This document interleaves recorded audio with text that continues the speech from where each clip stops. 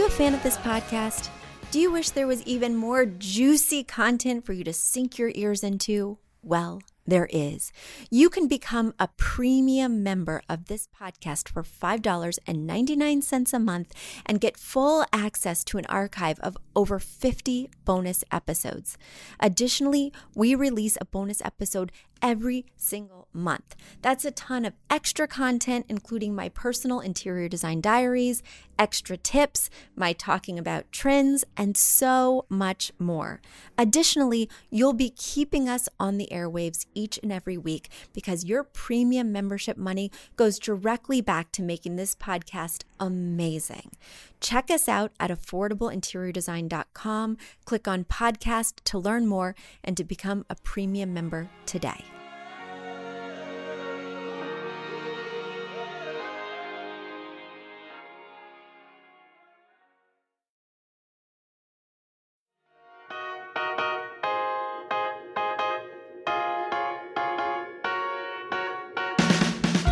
You don't need a high-end designer or a lot of money to get a luxe look. Be your own interior designer. This is Affordable Interior Design, the podcast. Here's your host, Betsy Helmuth. Guys, I am so excited to share something with you. So this will come as no surprise to some of you who've been listening for a while and know that every quarter I go to Chicago for a business workshop. I love interior design, but equally, I love entrepreneurship. I love becoming a better business owner. I love determining how I spend my days. I love that the more I work on myself, the more I become a better human, more efficient, more compassionate, more plugged in, a better listener, that I'm able to use those skills, that sort of personal development, to turn it into profit, right? Because the business you own or run is only as evolved and only as successful as you personally are. And that's not the case for people who work in jobs, right? Who are employees. For instance, my husband works for a company that's so great. Its values, its mission statement are amazing. But, he's not necessarily incentivized to work on himself, to grow his own. And I'm not just talking about skills, right? Because a lot of companies pay for you to take extra education or to enhance your software skills or things like that. I'm talking about deep personal work. The more reflective, introspective, purpose-driven I become, the more clarity I can give to my business and the people who work for me. And that is just so empowering. So I love that I can take all those podcasts I listen to, from Martha Beck to Glennon Doyle, all that personal transformation work, all this sort of inner listening and optimizing your passion and your purpose, and immediately apply those skills to my working world. Like, how can we work more efficiently? How can we have better work-life balance? How can I make sure that everyone in my organization is operating from a place of passion and purpose so that nobody's just at a job for a paycheck? I'm really allowing them to live their best life, to turn their personal, unique ability into something that's profit for them and their family. It's really exciting. And the one thing that was illuminating for me, because I make entrepreneurship sound so exciting and shiny and whatever, but it is a true roller coaster where every day has the highest highs and some of the lowest lows. And it can be so lonely, especially when you're a solopreneur, in the fact that you don't have a business partner. You don't have any sort of other person who has skin in the game, who's putting themselves out there in terms of risk. You're kind of the one who's got it all on the line, even if you have a lot of people to support you. You're the one that stays up at night and worries. You're the one that, has to row the boat, and your decisions make or break your team members' lives. And that's a lot on your shoulders. So of course it does help to do personal work, but also it can mean that your days can be just as unfulfilling as if you were an employee sometimes, because you have to do all the things, from sales tax to, um, payroll, to making sure that the IT is working, making sure that the automations are firing, that the newsletter's going out on time. It's a lot of logistics. And I just became an entrepreneur because I liked picking out pillows. And I spend very little time picking out pillows and a lot more time dealing with human resources, sales calls, etc.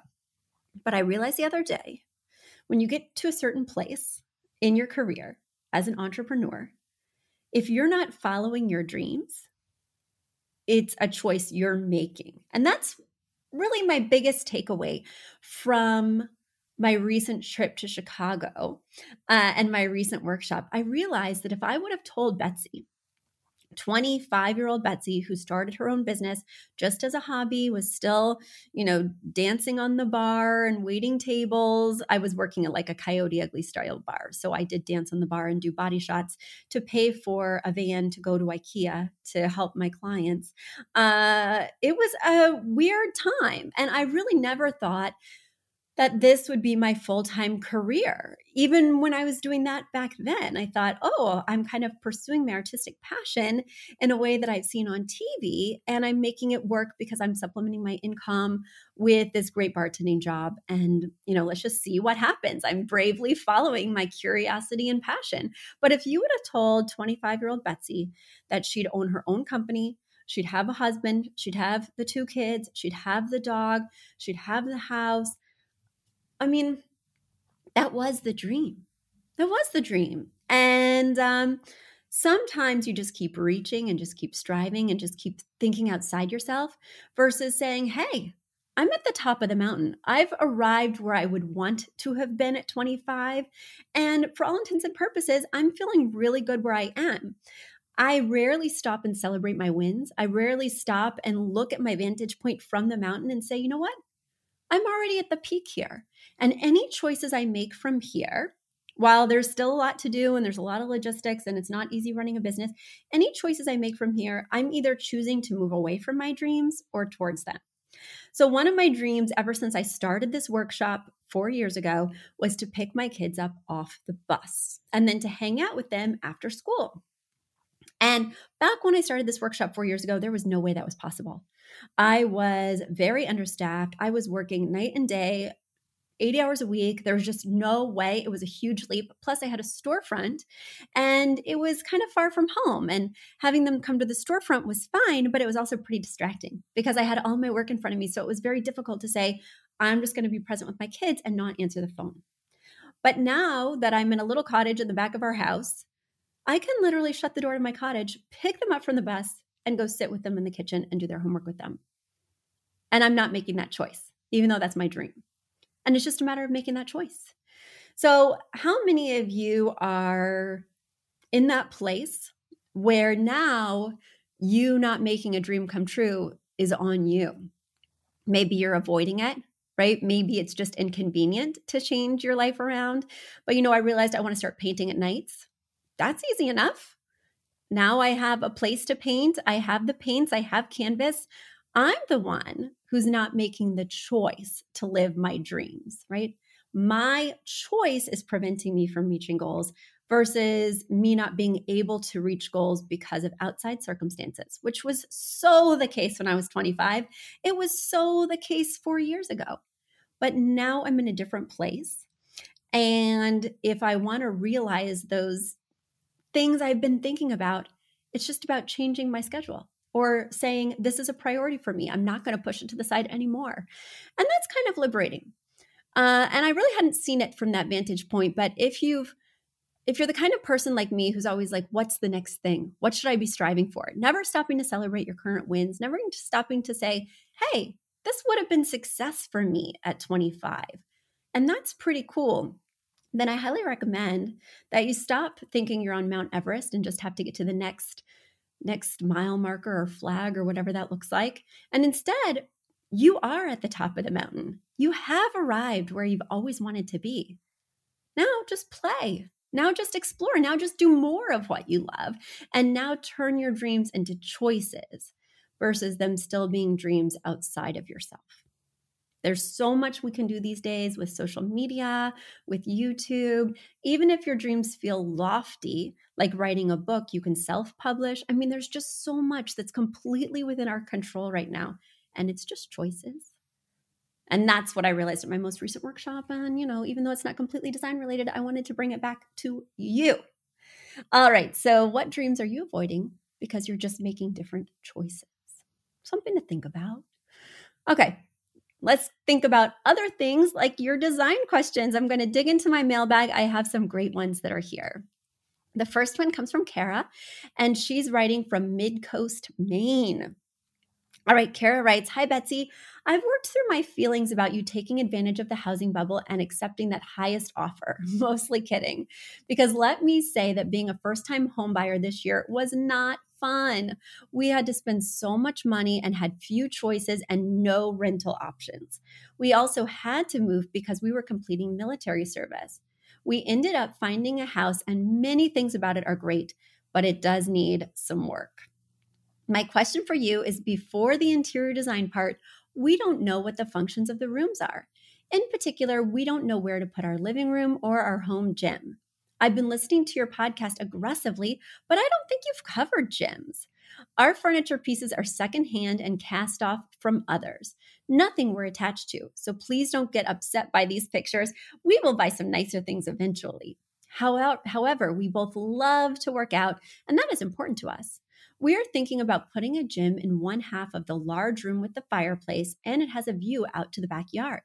My partner purchased a larger TV, and our idea is to remove part of the mantle to bring down the height and place the TV there. We would have a living room in 2/3 of the room and a gym in 1/3. The TV could slant towards whichever function is currently being used. Is this bad? Will the house hate us for this? It seems to be a bit fancier than we are. I've attached pictures of the larger fireplace room and also the room where we currently have the TV, which is okay, but it's a bit cramped. We would make this my partner's office/den. Apologies for my dog invading every picture. Thanks for your tips and advice and for being so down to earth and personable, Kara. Well, Kara, thanks for writing. Thanks for listening. And thanks for sending in these pictures. You are right. I don't talk about home gyms. I do design them a lot, but I guess people just don't write in with questions about them. And I really let your questions drive the content of the episodes. So bear that in mind. I'm looking at these pictures, and guys, if you want to look at these pictures, I would suggest heading over to our YouTube channel. Affordable Interior Design has a YouTube channel, and we post all of the pictures there, as well as you can see my face, right? Because I know as a podcast listener, I have all these imaginings about what the broadcaster looks like, what the host looks like. And whenever I go on YouTube and see what they actually look like, I'm shocked. I'm like, no way, you were not blonde. I totally had you as a redhead in my mind with you build them up or you have this totally different vision. The biggest one for me has been Phoebe from Criminal. Oh my gosh. She has this really compelling voice, so amazing.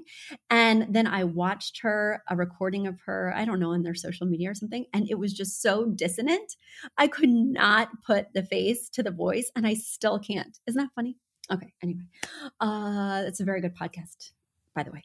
Okay, let's dig into your question. So basically, you're wanting to move your home gym into the living room. And that is not something I would advise. Now, I'm going to tell you why, but this is your dream house. This is your forever home. And the most important thing with a home gym is that it get used. So if the only way for it to get used is for you to put it in the living room, by all means. But if this is your living room where you would bring guests, where you would entertain, where you would watch TV at night, would I want it in my living room? Absolutely not. Now, the reason is not because I wouldn't want to walk on the treadmill while I watch TV. It's because all that equipment looks bad. It's black, it's silver, it's heavy looking. It doesn't set a great stage for just everyday living. Now, when and if I have my own furniture line, maybe I'll make like some beautiful treadmills or beautiful ellipticals or whatever that are more aesthetically pleasing and come in colors that are less bold and conspicuous and ugh, right? Like, wouldn't it be fun to have a taupe treadmill or like a navy exercise bike or just something a little more subtle and sophisticated than black or silver? And don't get me started on the look of the Pelotons. I cannot. Like, could we please get a beautiful light gray Peloton that's got like a grayish, something like that. Anyway, they just don't look good right now. And so I would not put them in the living room. In fact, what I would be thinking about is, could they be in that office space? Would they fit in the office space? Or, I don't see the entire floor plan. I'm just seeing pictures of these rooms. Is it possible that potentially this gym equipment, if it goes in the husband's office space, then you could put his office space in here and it could be somewhat concealed behind the couch? I just think that it's bringing down the vibe. And I also think that based on the current layout, the TV would be perpendicular to the gym equipment, meaning when you do pull out this massive TV, it's going to need to be quite angled. It's going to need to be at least like a 90-degree angle off the wall above the fireplace for you to see it. And then you're going to see that huge mechanism in the back. It's going to be a lot to pull over. Now, you guys love to work out, so it's not going to be hard for you physically, but it's going to look really bad. I'm not a fan. The big black mat, ugh. Unless you're going for like super industrial chic, it's not the vibe I would want in my living room. So, I mean, that's a quick answer. I wish I could spread it out a little bit more, but it's a big no for me. It's a big no for me. And I want to encourage you to work out. It's a big no for me. And now it's time for a quick commercial break. Do you love this podcast? Do you wish you could learn even more? Well, we have an online class bundle. Our online class bundle is comprised of 3 online classes: Beautifying Your Home for Less, Styling Your Home, and the Fundamentals of Feng Shui. Each one of those 3 classes is between 30 and 45 minutes long and chock-filled with visuals and tips, things that will help you to style your own space or help out with other spaces. Additionally, with the pack of 3 classes, you get an autographed copy of my book, Affordable Interior Design. You get all of that for only $99. Once again, that's the 3 online classes as well as the book for only $99. You just go to affordableinteriordesign.com/classes. Once again, affordableinteriordesign.com/classes to buy your bundle today. And if one of those classes sounded intriguing, but maybe you already have my book or some of the other topics are not of interest, you can buy the classes individually at that site as well. Each class is $40. So head over to affordableinteriordesign.com/classes to get your bundle or your online class today. Okay, let's move to my next question. My next question is coming from, let's see here. Oh, I think this is Kara again. But here she has a question. Hi, Betsy. I'm really enjoying listening to your podcast, and I purchased your book, which I hope I will get soon. I submitted a question about my gym and my living room recently. You sure did. You just did. And I love getting to know you more and answering this next question. You continue. I could use your ideas around shopping. I hate shopping. I worry about wastefulness and get very anxious about labor practices and environmental impacts. I sometimes get stuck doing tons of research and then never buying anything. Often I end up doing a secondhand thing for this reason, but I'd like to buy a few things for the house that are new that we actually bought. Do you have any go-to brands that you can recommend or ideas so I can feel less worried and enjoy decorating our house more? Thank you so much, Kara. All right, Kara. For most of my clients, I buy only new things because buying used things or buying like antiques are very difficult because there's only one of them, right? So if they sell out before my client can get to them, we have no options. So at my design firm, I shop exclusively retail, which does lead to waste, right? Now, when I'm looking for something environmentally friendly, I look for pieces that say they have that California standard approved, right? Because California appears to have the strongest sort of environmental policies for furniture. And you can find pieces that meet those California standards at places like Pottery Barn, West Elm, Williams Sonoma, Wayfair. You just want to look at the fine print. So that way you can make sure you're not getting that formaldehyde or those other sort of chemicals that are often found in more affordable type furniture pieces.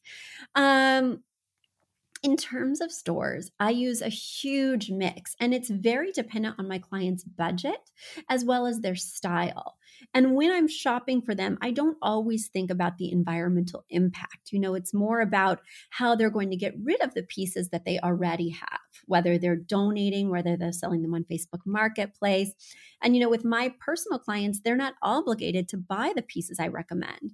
So if they do want to wait to find something similar or the exact same piece on Facebook Marketplace or Cherish or, First Dibs, that's completely up to them. For me personally, I usually in the past have just bought retail with a sprinkling of some older pieces that align with my style. In my last home, it was very mid-century modern, so I was able to buy a few true mid-century modern pieces from that era. And then, of course, mid-century modern is such a popular contemporary look right now that I was able to easily fold in those retail pieces. It all looked super cohesive. And I was moving from a small apartment in Brooklyn, so I needed additional pieces. Nothing went to waste. I was able to reuse everything from our apartment, but in different rooms.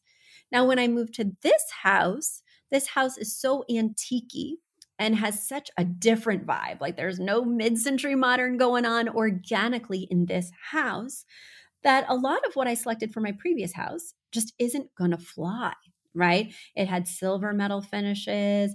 This house is very brass, very bronze. I just wanted sort of that fresh start, especially because those previous pieces had been around since my kids were like 3 and 4, and they'd seen better days. So I totally understand the desire to want to be more eco-friendly, but I think the main thing is how you get rid of your pieces. When I was moving out of our space in Dobbs Ferry, that mid-century modern type vibe, I gave away a lot on the Buy Nothing Facebook page. I am a huge fan of the Buy Nothing Facebook pages from your personal area. I immediately join whenever I move, and I am very active because I hate buying things like cleats for my son for his mini sports adventures, because he outgrows them so quickly and only uses them for a short time that they're not even really fully used, and they are so expensive. So for sporting equipment, for really everything and anything, including moving boxes, Buy Nothing was just a godsend. And so I think of it as truly paying it forward. When I gave away almost everything from our past house, I didn't really sell any of it. I gave it all away on Buy Nothing because I wanted to just, in gratitude, thank everyone for how wonderful they'd been to me. And then it allowed me to purchase new things that felt really perfect for this house versus having to compromise all the time. So I admire your eco-friendly stance, and I think it's really important to do a mix if that's the style you're going for. But if it's not the style you're going for, I'd rather you just have pieces that you really love, that you're really excited about. And sometimes that means investing a little bit more so that you don't change the piece out too soon. Because when we do buy super cheapy stuff, sometimes it means that it's going to return to the landfill sooner. I mean, we don't even want to give away really cheapy stuff, right?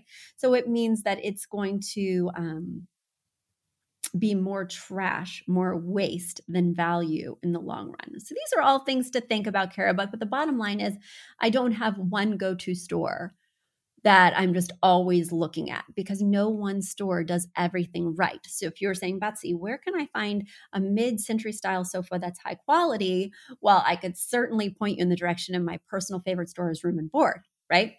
But I really need that specific thing and that specific price point, as well as the style, to know exactly where to direct you. So don't hesitate to write me more questions, Kara. I love answering them. All you have to do is send your questions. Go to affordableinteriordesign.com/podcast. Once again, affordableinteriordesign.com/podcast. There you'll see a form to submit your question with any pictures you might have, and I will answer them on an upcoming episode. Until next time, guys, bye. You've asked for it, and we have answered the call. For years, you've been saying, Betsy, you're talking about all these great design concepts, but we can't visualize them. You're describing the picture that the listener sent in of their problem, and we wish we could see that picture too. After all, a picture is worth 1,000 words, and I do my best to describe them, but there's nothing like seeing it for yourself. And that's why Affordable Interior Design, the podcast, now has a YouTube channel. Not only do we have a YouTube channel where you could see recordings and clips of these podcast episodes, we also have an Instagram, a Facebook, and so many other exciting things. You should check it out. Head over to affordableinteriordesign.com/links. Once again, affordableinteriordesign.com/LINKS. links. And when you go there, you will see links to our YouTube page, our Instagram page, our Facebook page, and more. Please check it out, follow and subscribe so you can see everything I'm talking about.